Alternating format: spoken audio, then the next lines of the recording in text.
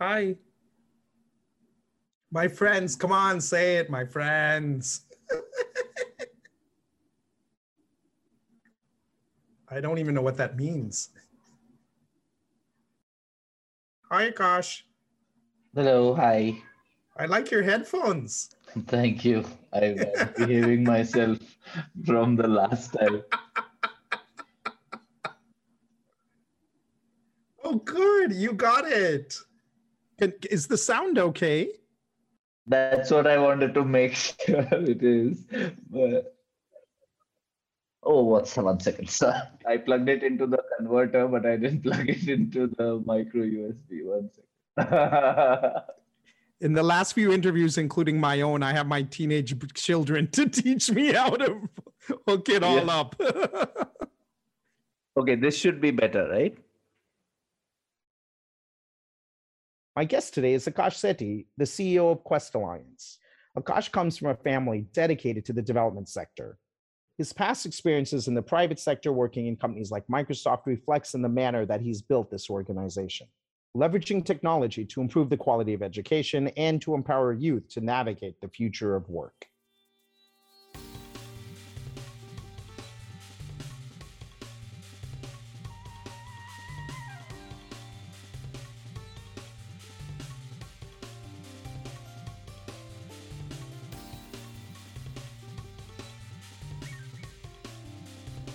Thank you, Akash, for being our guest today in No Cost Extension. I really appreciate your time.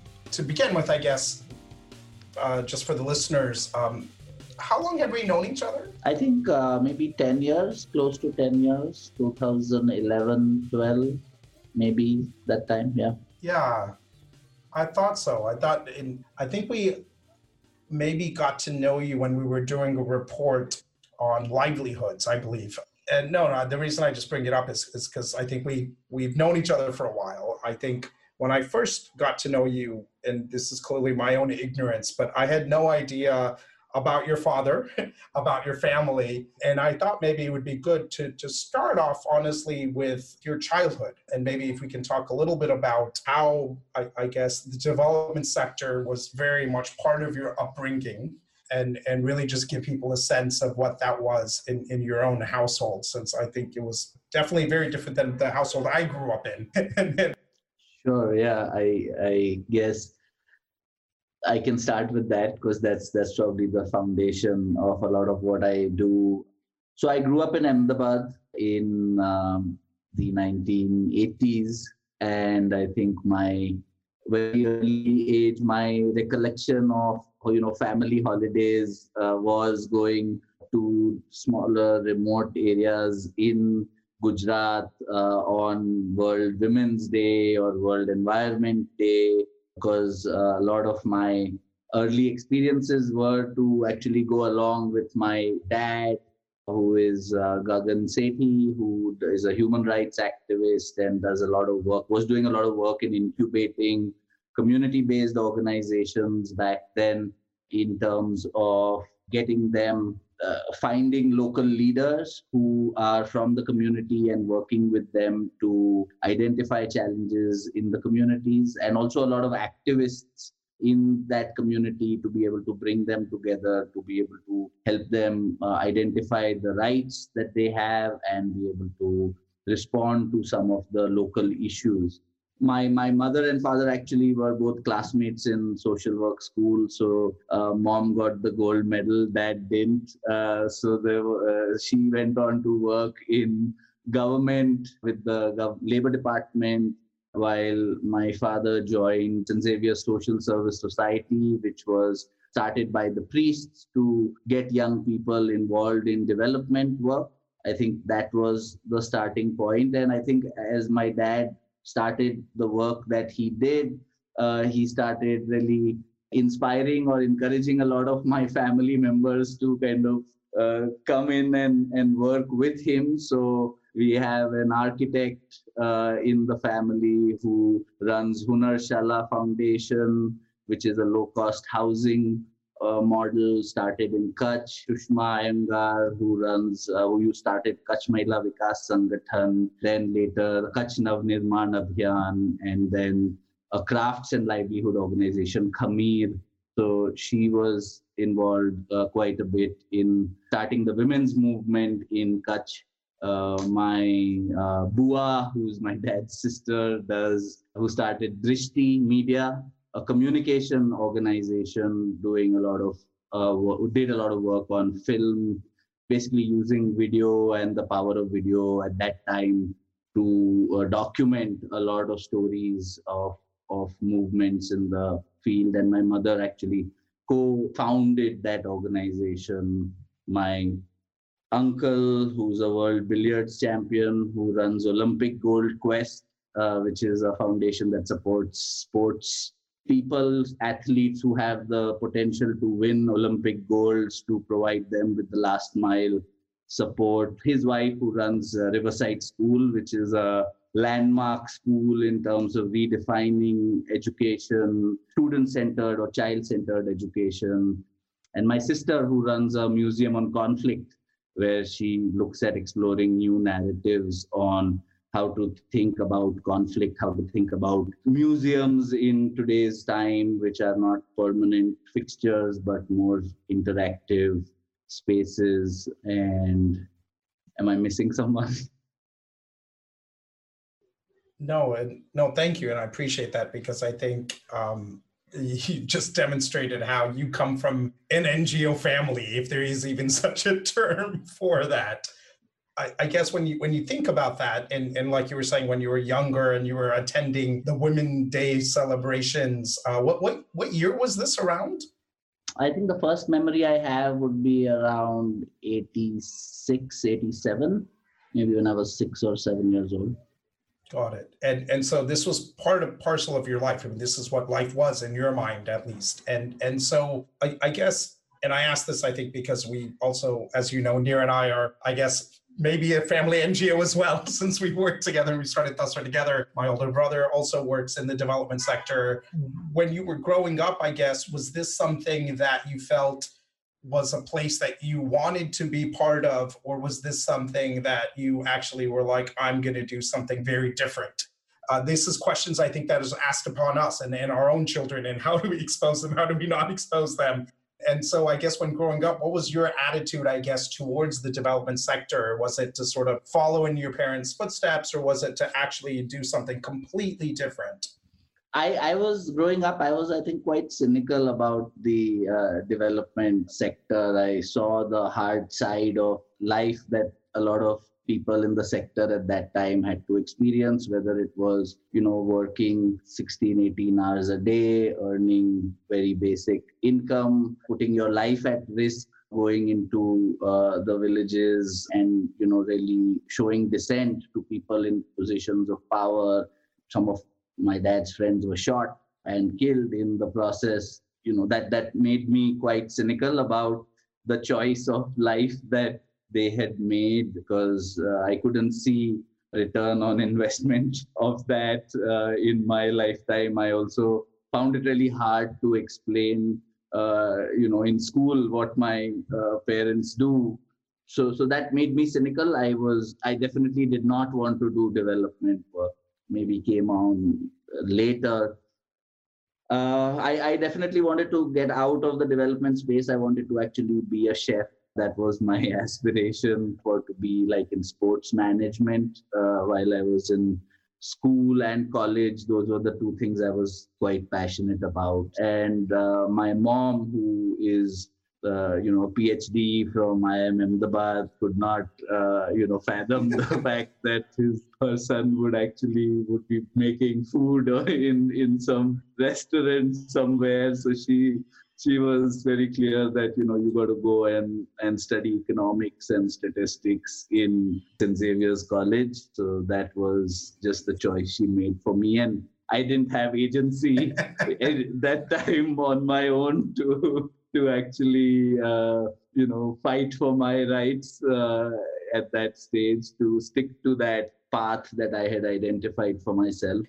It's amazing that you were able to just talk about this casually, about people your father worked with being shot and killed. And I say this more because clearly the type of exposure you had within the development sector. Number one, it is a very different development sector today than I think it was, like you were saying. I also think, again, having worked with your father more closely in the last year, given COVID and what's happened with informal workers and just seeing, his work up front and close, I guess, with everything he has been doing in this community, there was clearly back then, and to a certain extent even now, I would say a roughness to the work that your father has taken upon himself. And I guess growing up clearly with sort of where India was growing up, so to speak, it was much easier, and I don't mean this sort of negatively, but it was much easier to say, okay, well, let's follow sort of the aspirations of middle-class Indians versus necessarily the ethos that your parents, I guess, brought together. And I mean, I have deep respect for your dad. I mean, there's three people that I know of, and I know of, not even personally, but there's three people I know that even today in 2021, who will just light up a cigarette in the middle of a meeting. And I think it's Dave Chappelle, it's Sean Penn, and it's your father. I mean, these are the three people that I've been seen from afar and see that happen. But clearly, I mean, what he was doing and to a certain extent continues to do is very different. If that's okay with me saying that, then perhaps what Quest Alliance does. And so I guess what was... And was there, I guess, even an aha moment when you decided to come into this space? And what was sort of similar, and maybe now you can even think about it more rationally than maybe when you made these decisions 10, 15, 20 years ago. But what was sort of similar to where, I guess, of what your parents did and what's different as well? Because as you said, it is a very different space today. Yeah, sure. I think as I entered college, I got the opportunity to actually join a youth organization, which is ISEC. And I think as an ISEC volunteer, I started actually being a facilitator and a guide to other young people to create experiences around social responsibility, around entrepreneurship, around cultural understanding. A lot of what we did at an early stage was to facilitate internship programs for young people from other countries to come in to India and experience Indian development sector and also contribute with the skills, not just in the development sector, but also in the corporate sector. But I think learning to be a youth facilitator was a very, very empowering experience to be able to connect with like-minded young people of the same age, to be able to play a different role. I think that's what got me really charged up about working with young people, working with youth. I failed my 9th standard in school, and I think that was another key experience, which actually made me experience a certain amount of vulnerability, I think, that comes with being labeled a failure at an early age and then having to, work with those emotions in school. The reason I'm saying that is because I think everyone experiences some kind of marginalization or some kind of an experience that really hits you hard. Cool. But coming back to, I guess, the question on how is it that what I do is different. Pretty soon when I was leaving college, I spent a month in Johannesburg around the World Summit on Sustainable Development in 2002. And I spent a month learning about where the global development discourse is going with respect to multi-stakeholder partnerships, the increasing role of corporates in contributing to the development puzzle or solving the development puzzle. I also spent at the same time a month teaching young people in Soweto on the new technology skills, the digital literacy that was new then and is still kind of quite relevant. I think that experience of realizing that, there are more people or more young people who need to be involved and be the bridge between the ones who are more powerful with all the money and the resources, and also connect with young people and bridge that gap. One of the things that I think we do at Quest is to really engage with the corporate sector with CSR and really look at how to proactively engage with companies in helping them design CSR programs which align to the needs of young people. So if you're a technology company thinking about the future of work, you're thinking about the future of learning, we help design programs or program ideas that would help companies meaningfully contribute through their financial resources, through their expertise in technology, to how young people can learn and grow in the future. So we try to be the bridge between sort of corporate vision of a future world which needs 21st century skills with young people's aspirations is one of the things. And I think the other is really to work with NGOs who are really thinking about the role and relevance that they have in the changing landscape of civil society, where, from a rights-based approach that a lot of organizations have taken, to also balancing that with connecting with youth in their communities and providing livelihood pathways. While, we've seen a lot of organizations use young people as community workers and as community activists, we've also realized that their career paths may not, you can't stay a volunteer all your life, and you need to be able to train facilitators that you employ to also be employable. And you touched upon rights-based work. And I say that just because many of our listeners may not actually understand what does that mean. And so maybe if you can give us a sense of what is rights-based work, what does that typically entail? Clearly your father and a whole host of organizations, I guess, spend quite a bit of time on that. And I'm not the best person to do that, because if any one of them hear me, then they might just disown me for that, for explaining this. That's why I'm asking, is to get you in trouble, Akash. And I hear you typing, so you better not be looking this up in Google. Don't cheat, Akash.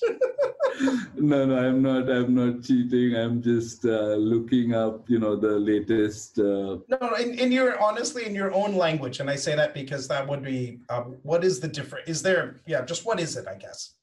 Yeah, I think 1 second. I was just looking at a couple of charters, but maybe I should stop with the technical search. Yes. I guess there are two aspects as I understand this. One is that there is the whole Constitution of India, and being aware of the key aspects of the Constitution of India around fraternity, around harmony, around justice, and using the Constitution as a lens to understand who I am and how do I make meaning of the world. I think the other is to be able to look at the political narrative, that what are some of the political narratives that are there at a local level, at a state level, at a national level, and to be able to then really understand if you are able to respond and engage with power, sometimes showing dissent towards some of the decisions that they are making which are not constitutional, or being able to just represent the voice of the ones who are the most vulnerable and marginalized in front of the ones who are in power.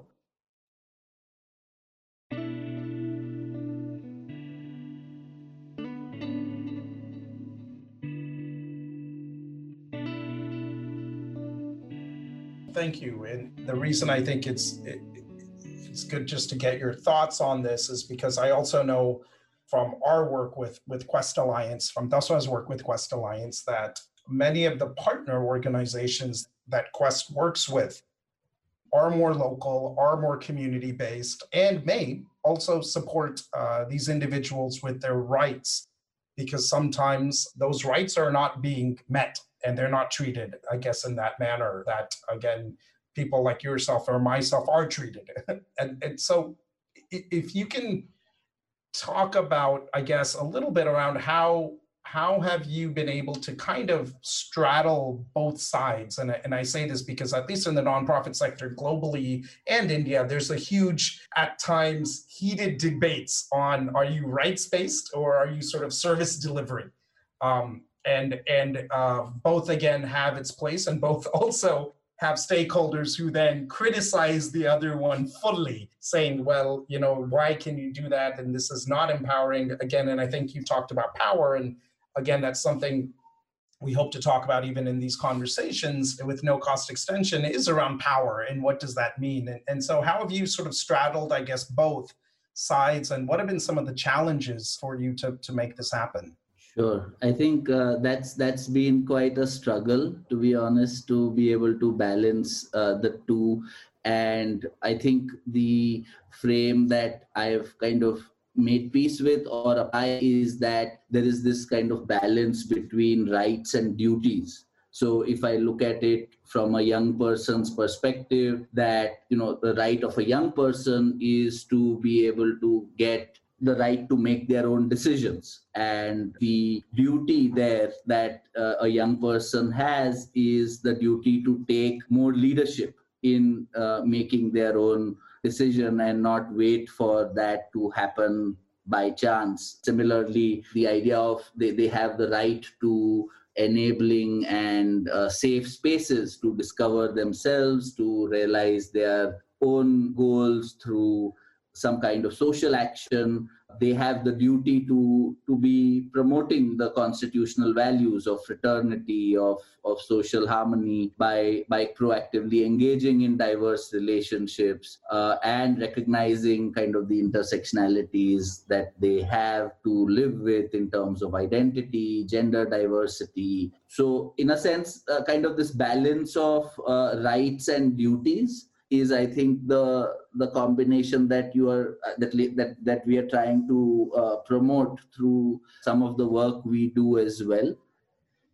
I mean, I think you've answered it, which is, how do you grapple both sides? Because there is, again, in the development sector at least, conversations about, can one do both? And I guess even in describing your work, which again is fantastic, and you work very closely with companies harnessing their experiences in technology and enabling those experiences to reach those who otherwise don't have access to this technology. But like you were saying, and I think then some people may assume there's a conflict in that. Who is your client? Who are you benefiting? And I guess, at least for me and with Dasra, I think this has been something that we definitely also grapple with.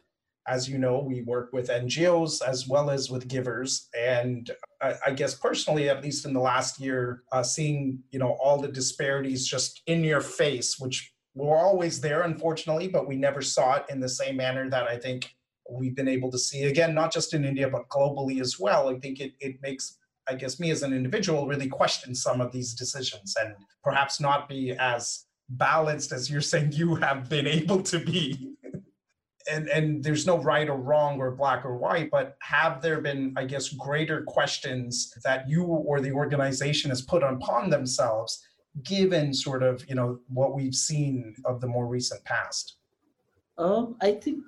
I think oftentimes we get stuck in taking these sides also, right? In terms of, are you a rights-based organization or are you a service delivery organization? And I think the beauty is to be able to, look at both sides and put both of those sides into your core DNA. And I think that is something which has been a learning. I don't think we are there yet in terms of being able to balance the rights and duties approach. Funders, for example, may want you to be more service oriented and deliver outcomes on youth, in our case, youth being able to get jobs. At the same time, they are not putting constraints on us on the approach we use to say that they can get jobs as the outcome, but you can, engage young people in social action. You can engage young people in whatever way that you want to be able to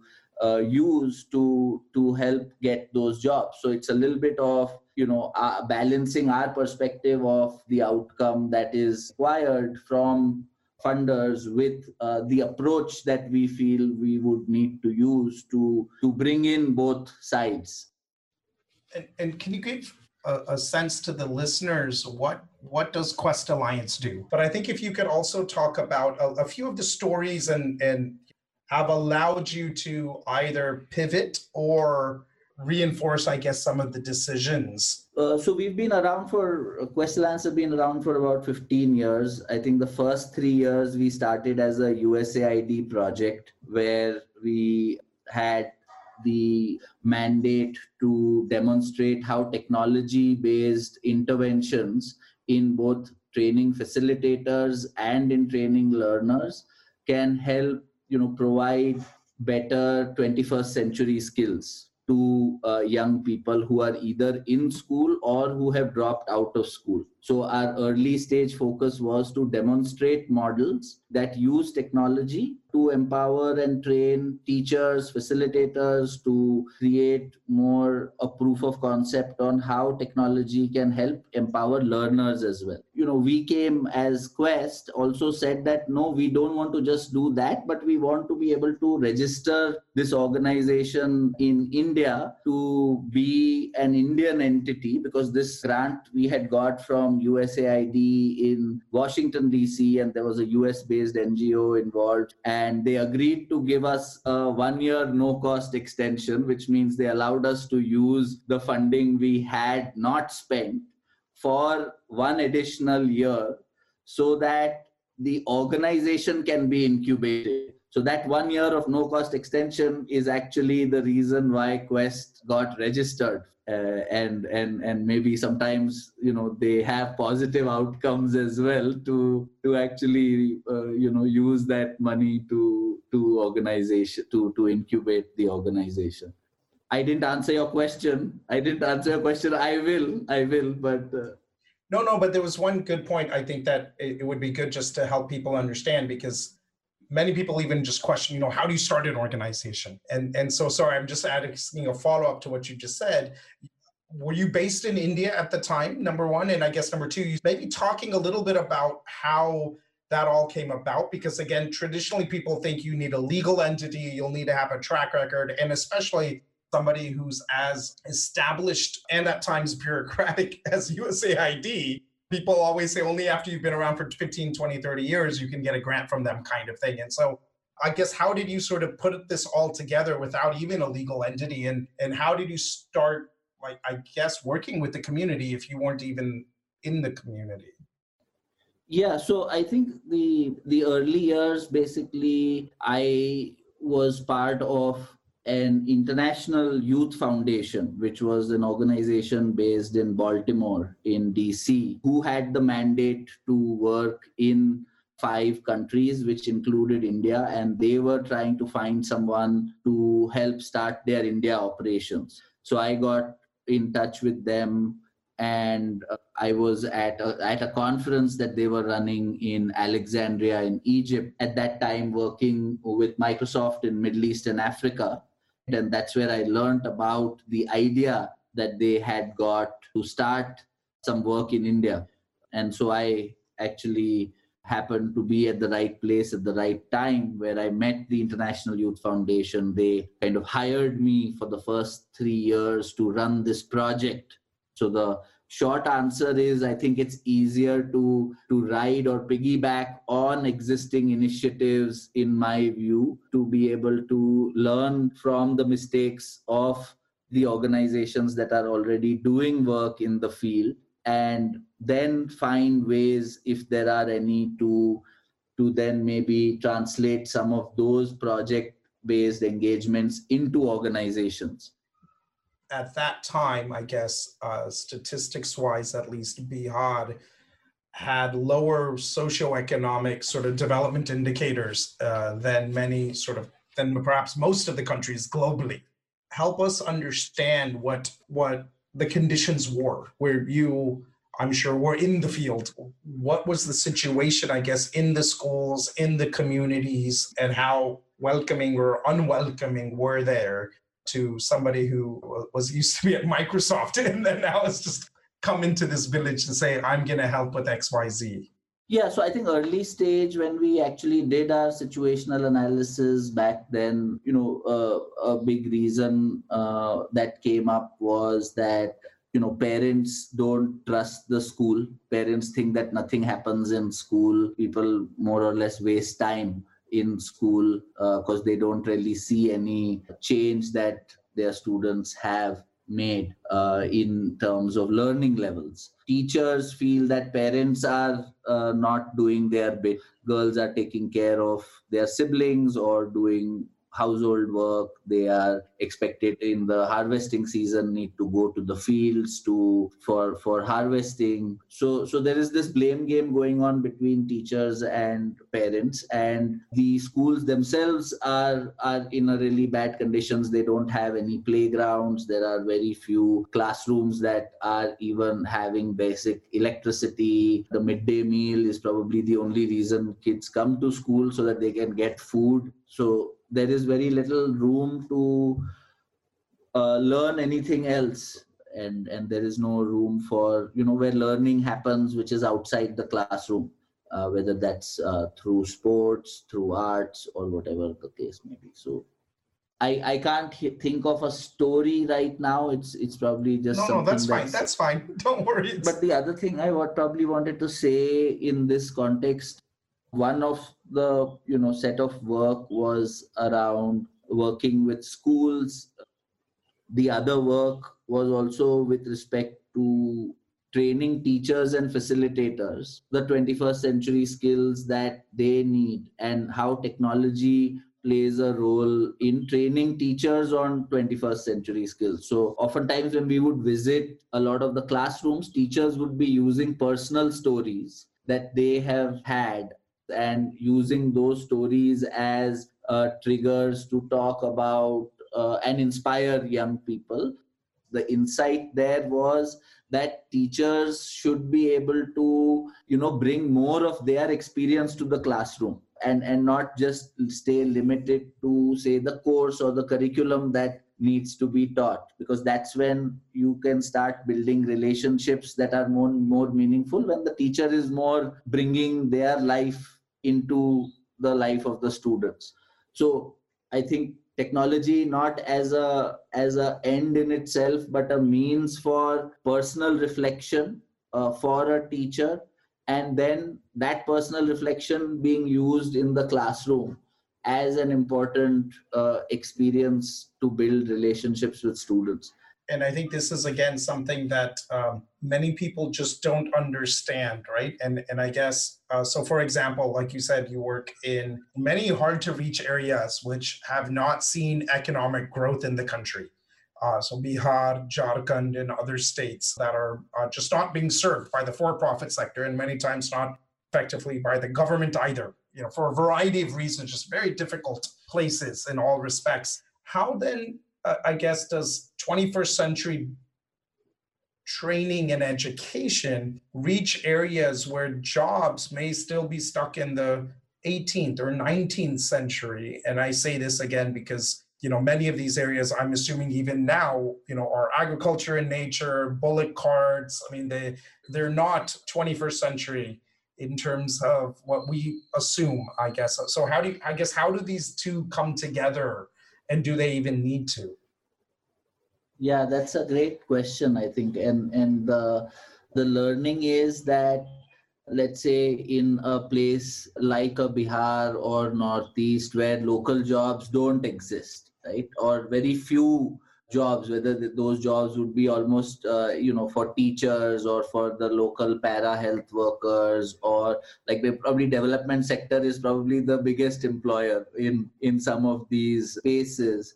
The reality is that they would need to migrate to be able to get that job. What we do, at least in some of these spaces, is really get young people to go out and do their own market scan, talk to local employers go and bring back data, present that data using Excel sheets or PowerPoint presentations back to their own community members, saying this is the reality of our local labor market. This is the kind, through internet search, I can find out what are the jobs that I can go and do in the nearest town, whether that is a Patna in Bihar or it is a Rajkot in Gujarat. And I think that really helps in starting the negotiation between the youth and the parents and the community, who would then say, okay, these are the kind of jobs that are available. Then you are allowed to go out for a fixed period of time, say 6 months, as long as making sure that you can do that in groups. So then, you need to arrange for hostel facilities or some kind of a safe housing. Boys have a problem with, cooking only, or rather being used to food, or that their mom cooks and they need to learn to, make their own food. So a lot of these kind of processes that are around negotiation and agency building are embedded in the program itself. So you're learning 21st century skills, you're using them to negotiate with your community members. That's one approach that has, helped both people migrate from spaces that they are coming from, but also, find local jobs as well. I think the other is being able to, use in our secondary schools work, for example, we get young people to engage with local community problems, saying, okay, my mother faces problems in washing dishes, and can I, envision a kind of a local dishwasher solution or an electric brush that she can use. So very local solutions that young people can imagine to solve problems in their communities using technology, where they become creators of new ideas and not limit themselves to then only consuming content. I guess to a certain extent, in hearing you explain it, and maybe these are what's called 21st century skills, but I guess to a certain extent, it's also giving knowledge to these communities for them to then make decisions that maybe they don't have access to that knowledge already. So it seems kind of like you're just bringing, I guess, some of those practices, but leveraging technology far more effectively. You're kind of creating a movement, I guess, where technology, again, is just a tool, but not necessarily a technology-driven job. And maybe that's where I've been confused this whole time. When I hear 21st century skills, I just assume that also relates to like being in a call center or something that happens in 21st century. And I guess in hearing you, that may not be the case, or am I just getting this completely wrong? No, I think it's fair to say what is so 21st century about this. This is good education and good learning, right? That you need to build meaningful relationships, you need to solve problems, you need to be more self-aware, you need to learn to, make your own decisions. The difference I do feel is, one, in terms of the tools itself. You are learning to use new tools, and it's a medium to also build your confidence. You will need to be able to use data and data analytics more in most of the new jobs that are coming up. As a small entrepreneur or as a micro entrepreneur, you will need to use Amazon, Flipkart, and other platforms to be able to sell. So you will need to learn to, have a bank account that is linked to a Phone Pay or a Google Pay to be able to receive money. So there are definitely, areas that will need a greater technology fluency, not just literacy, to be able to access new and emerging opportunities that the market is going to throw up. The green economy is going to be, waste management or solar technicians, and we will need to prepare young people to access these kinds of opportunities.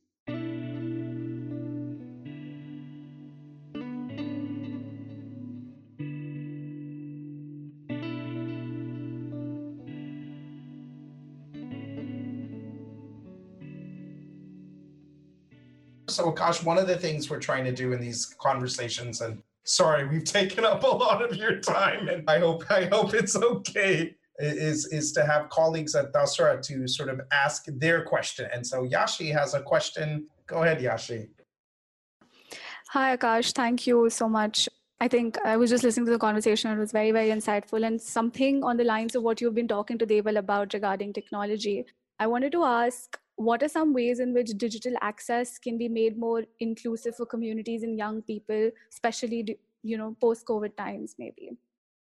So I think access is definitely the one of the biggest barriers in terms of access has been infrastructure. So computers in schools, there aren't enough computer labs in schools, there is no internet access in schools. If there is internet, then you don't have good quality content that is relevant, localized, etc.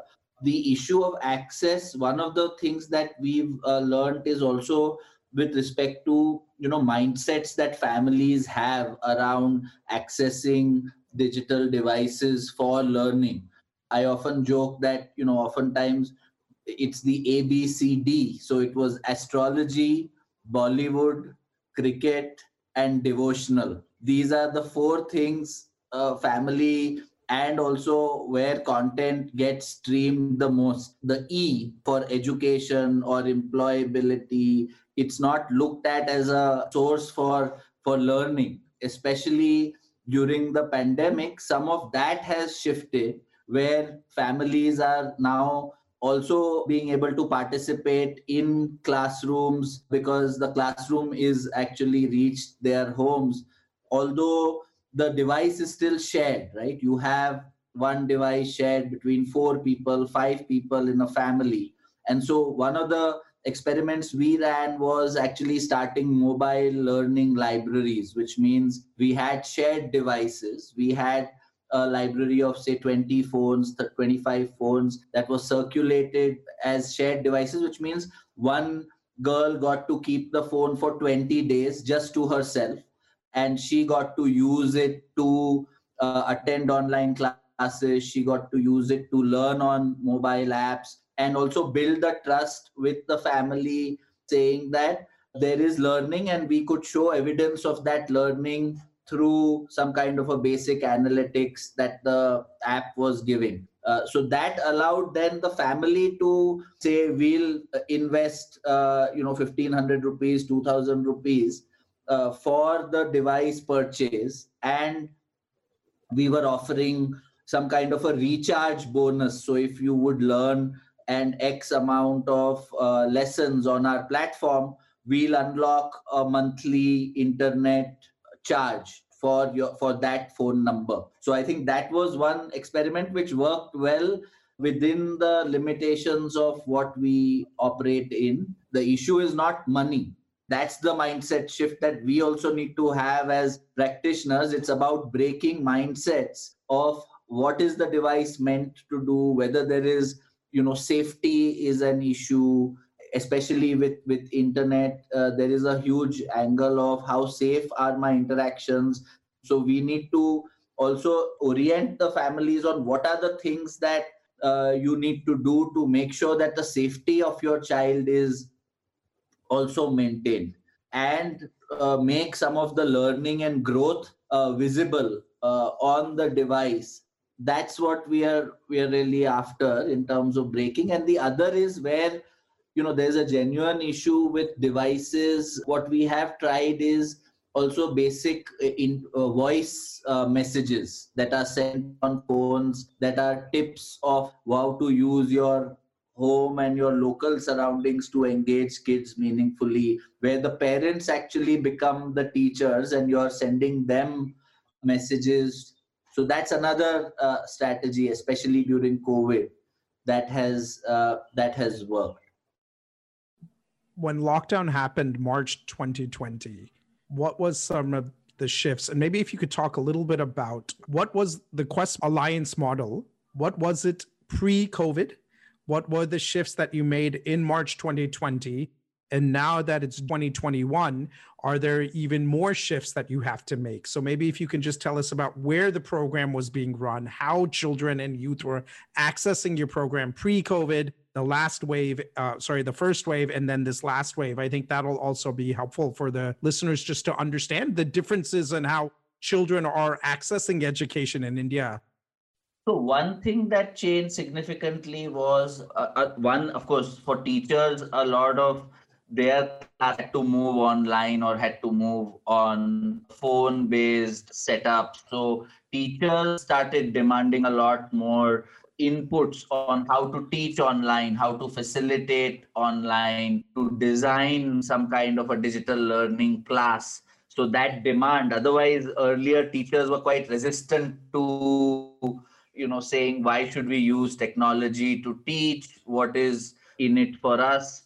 So demand definitely we saw a huge increase in demand.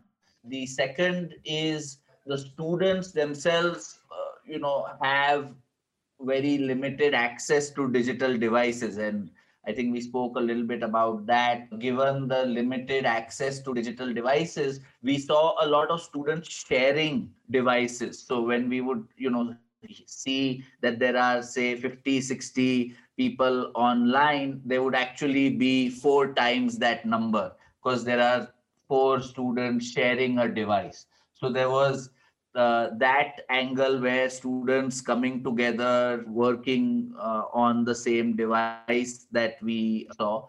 We also saw a lot more engagement on our online learning platform. So just in Haryana alone, we saw around 45,000 students download our app and started learning and started completing. Typically, our completion rates would be around 45-50% of the total courses that are on our platform would see a completion. In the lockdown, we saw almost 80% completion rate on the platform. So there was definitely a high engagement that we were seeing from our pre-COVID days, and also increased enrollment on the platform from typically 30,000 students a year would be online. We would be engaged in our youth program to almost 88,000 students in the year that we saw enroll. But we've also got a lot of distress calls from students saying we don't have enough, like this fear of missing out, we don't have enough data packs, we don't have, like I mentioned earlier, our parents are not allowing us to come online because they don't trust what is being taught. So there is that whole element that played out. But also I think students becoming creators of digital content, especially on issues of child rights, child marriage, students creating content and sending that out in the communities that they are part of. So definitely that shift from only being consumers of information and content to feeling like they can express their voice, they can express their opinion using technology on issues that concern them and sending it out. So a little bit of that push we've also seen in some of the work that we've done.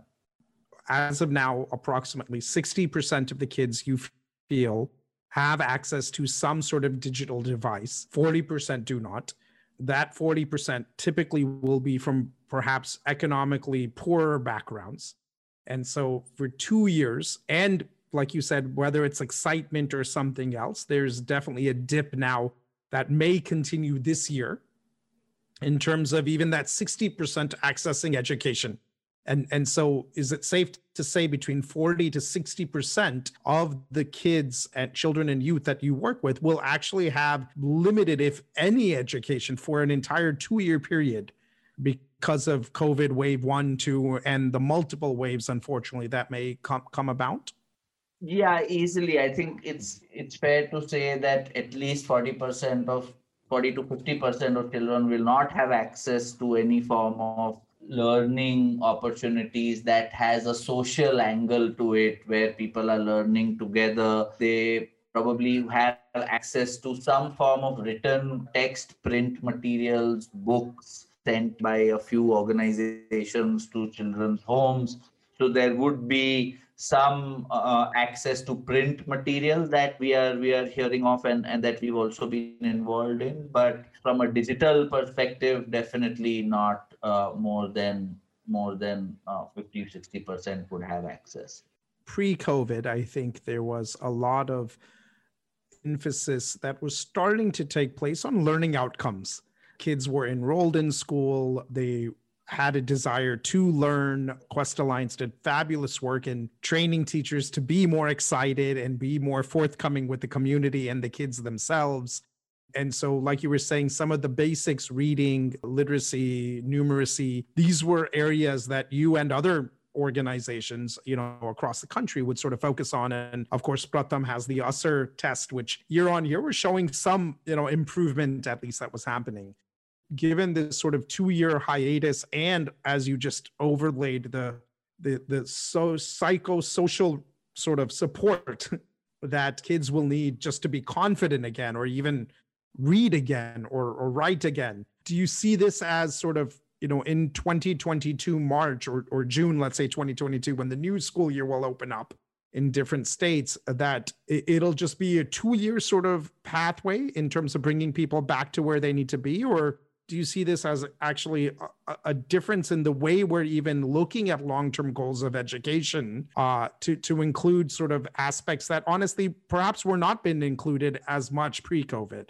One big emphasis, and this is something we talk about quite a bit on our work as well, is to do with self-learning or self-directed learning, and the importance of a learner deciding what they want to learn, the pace at which they want to learn something, how should they assess themselves and get feedback from peers, from self-assessment that they do. So I think a lot of the importance on self-directed learning, I think that's going to gain a lot of momentum, because it's going to mean that the responsibility and the choice of what needs to be learned would be much more, or will need to shift much more to the learner. And I think that mindset shift, which will be brought about because of these COVID years, will have a much longer lasting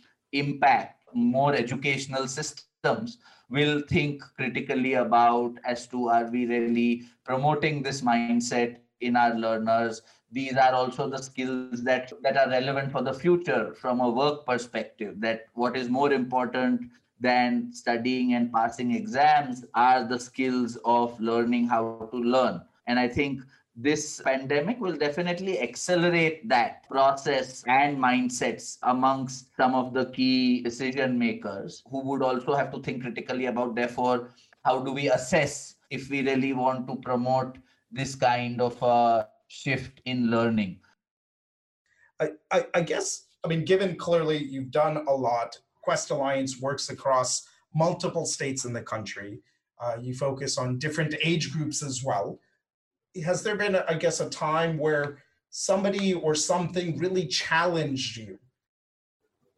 I could even say from, back in 2009, 10, where we were developing digital solutions, the big challenge was most of our centers did not have internet. So we had to work with the constraint of no internet and design a solution back in 2009-10, which was quite a significant shift that we made, saying that everything is internet based, to kind of a hybrid of an offline and online. I think working with government definitely has been a big challenge, but also a big pivotal moment where, say, partnering with the Ministry of Skills and Entrepreneurship, where we are working on a model for training or rather master trainers who would then, cascade the idea forward. I think companies, whether companies, will continue to invest in projects or will come together to really invest in a larger goal and allow for, the organization to really pool resources from multiple sources rather than only say meet outcomes that are very project oriented. So I think one of the shifts that we've made is to build a network called the Future Right Skills Network, where we've gotten organizations like Accenture, Cisco, JP Morgan to invest in a collective goal of, say, getting ITIs ready for the future of work, and not take funding that is only based on project deliverables around the number of youth reached, but invest in a bigger platform. I think obviously, we lost a very important team member. So that's been quite challenging and pivotal in terms of, losing Abhijit, and then having to, reassess the values and what he stood for, and being able to then create space for, more people to hold those values that an individual brought to the table. I think to be able to kind of deal with that loss and yet see it as a way for more leaders to emerge has been quite challenging, and probably it's going to be a pivotal moment in our evolution. I think what we've seen with this last COVID wave is that all of us know people who have passed away because of this second wave. And many teachers have passed away, many parents have passed away, many colleagues have passed away. And so, again, we touched upon this with Abhijit, but there's so many people out there who've lost loved ones and colleagues and don't know how to go forward now, questioning a lot. And so if you can share a little bit about what you maybe individually, or as well as what Quest, I think, had done when one of your key leaders and partners in this passed away, all of a sudden, I think that'll just help some of the listeners just think about their own, I guess, coping mechanisms and how they can move forward. Yeah, I think that's just a difficult one to bring. But I think maybe I can say from my personal experience of loss, I feel that talking about it and sharing the gaps that the loss has left has definitely, helped me accept it, make it a part of life, and also to be able to ask for more help and support to other people when I have been feeling that void, because it could just be a conversation, it could be a moment where a lot of that comes back. And so not necessarily keeping it within or inside, but just being able to express that loss regularly has definitely given a lot of energy to just say what I am feeling with respect to that loss. Oftentimes when you lose someone who's close to you, or maybe when I lost someone who was close to me, I also try that extra hard to think about it from that person's perspective more than I would have when that person was actually around. And so I try to be that person more than I would have, because I know that that person is around, and so we can both play our role. So in a sense, I feel more maybe balanced as a human being, more because of the absence of someone who was close to me. And so it's helped me, I think, just be a better person and a more balanced person than I would otherwise have been in the presence of him. That loss gives me a certain amount of energy to bring a side of me that I knew existed but was buried somewhere or hidden somewhere. I try more to bring out the different sides of me, knowing that I am living also on his behalf. Again, having lost someone close to us just a few weeks ago, there was a quote I read, which is something along the lines of, if you mention somebody's name or think about the work that they're doing, they're still there. And it's only when we stop mentioning their name or living their values or seeing the contribution, that's only actually when they pass away, which is, again, extremely difficult to do, especially for those of us who have lost, two parents or three loved ones, or, all of a sudden in a week or two. It's so hard to sort of, I guess, grapple with that loss and pain.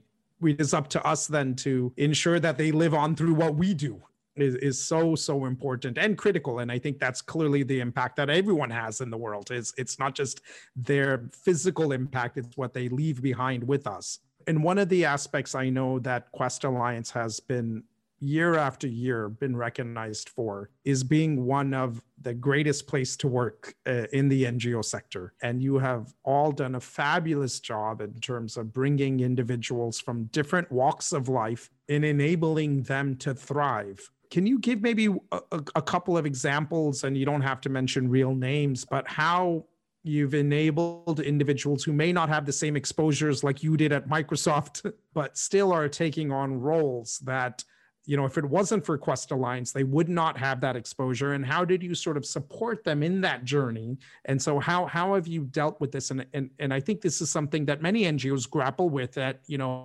we may be able to get people from better schools than even what we attended, but then there's still many people, honestly, from the communities that we serve that may not have that exposure, but still have a deep desire, and many times greater desire, to uplift. And so how does Quest sort of balance with this? And what do you do as an organization to ensure that everyone actually has, this role to play, regardless of your background or educational credentials? I think there are a few things that I can share. One is, as we've grown over the last, say, 10, 12 years, from, say, being 20, 30 people to now 230 people, that, journeys obviously becomes more and more difficult. But I think there have been a few things that we've done in terms of investing. One is people have a certain sense of belonging to the organization, which is, cultivated by creating spaces where they are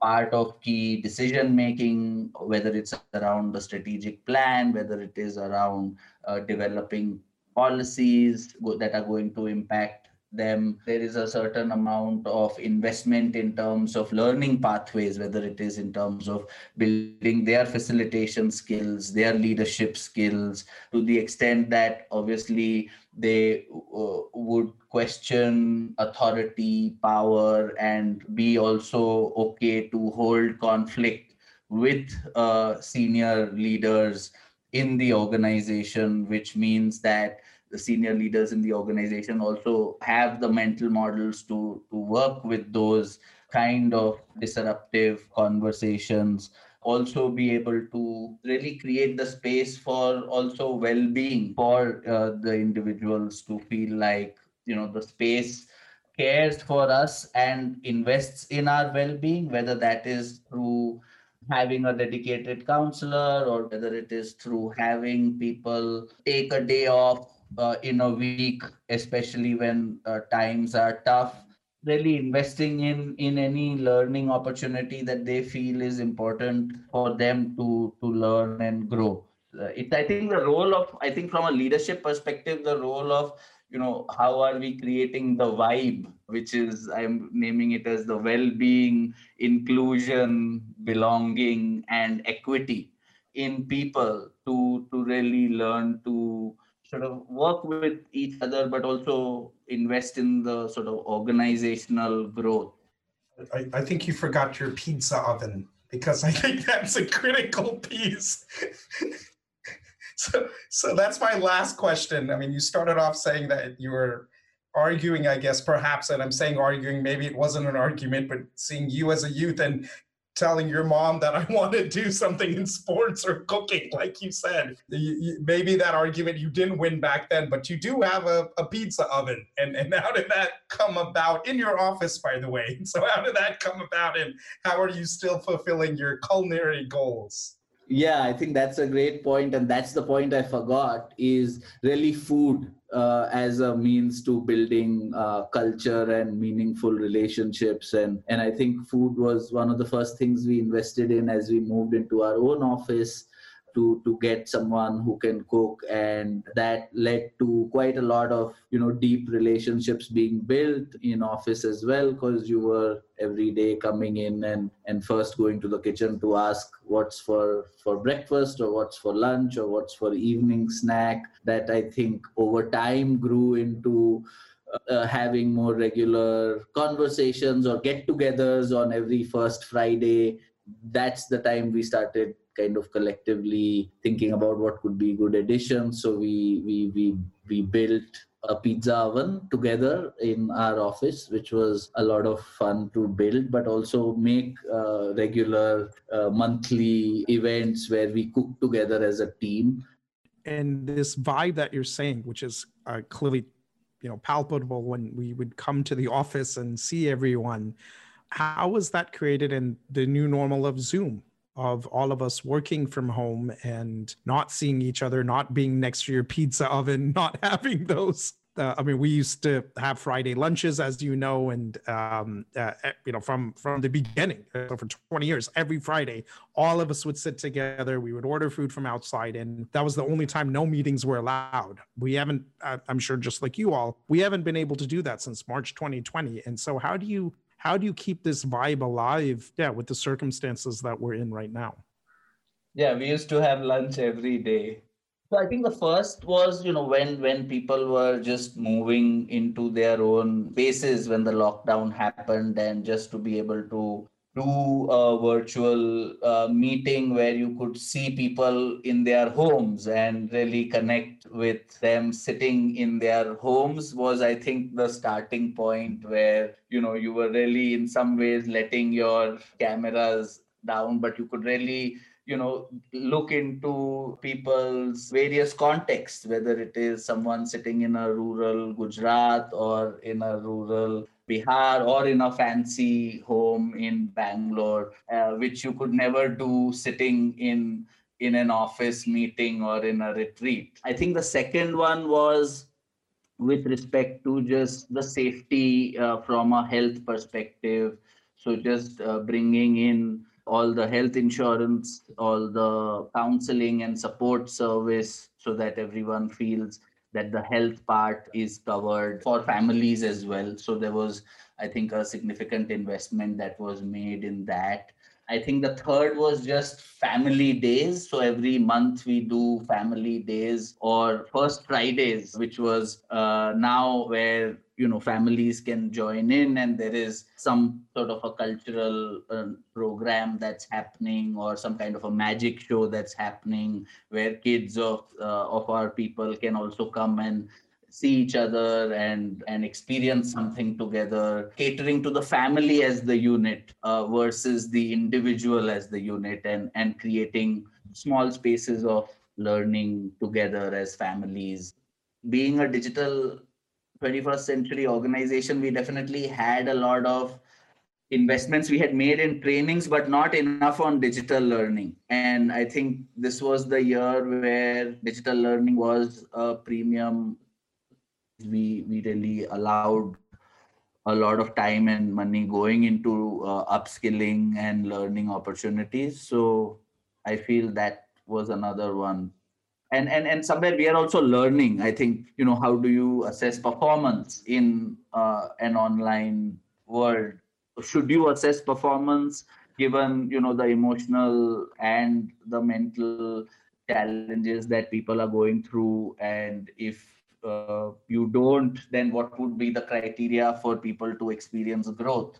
Those are things we are struggling with right now fully, especially as people transition from managers to senior managers to leaders in the organization.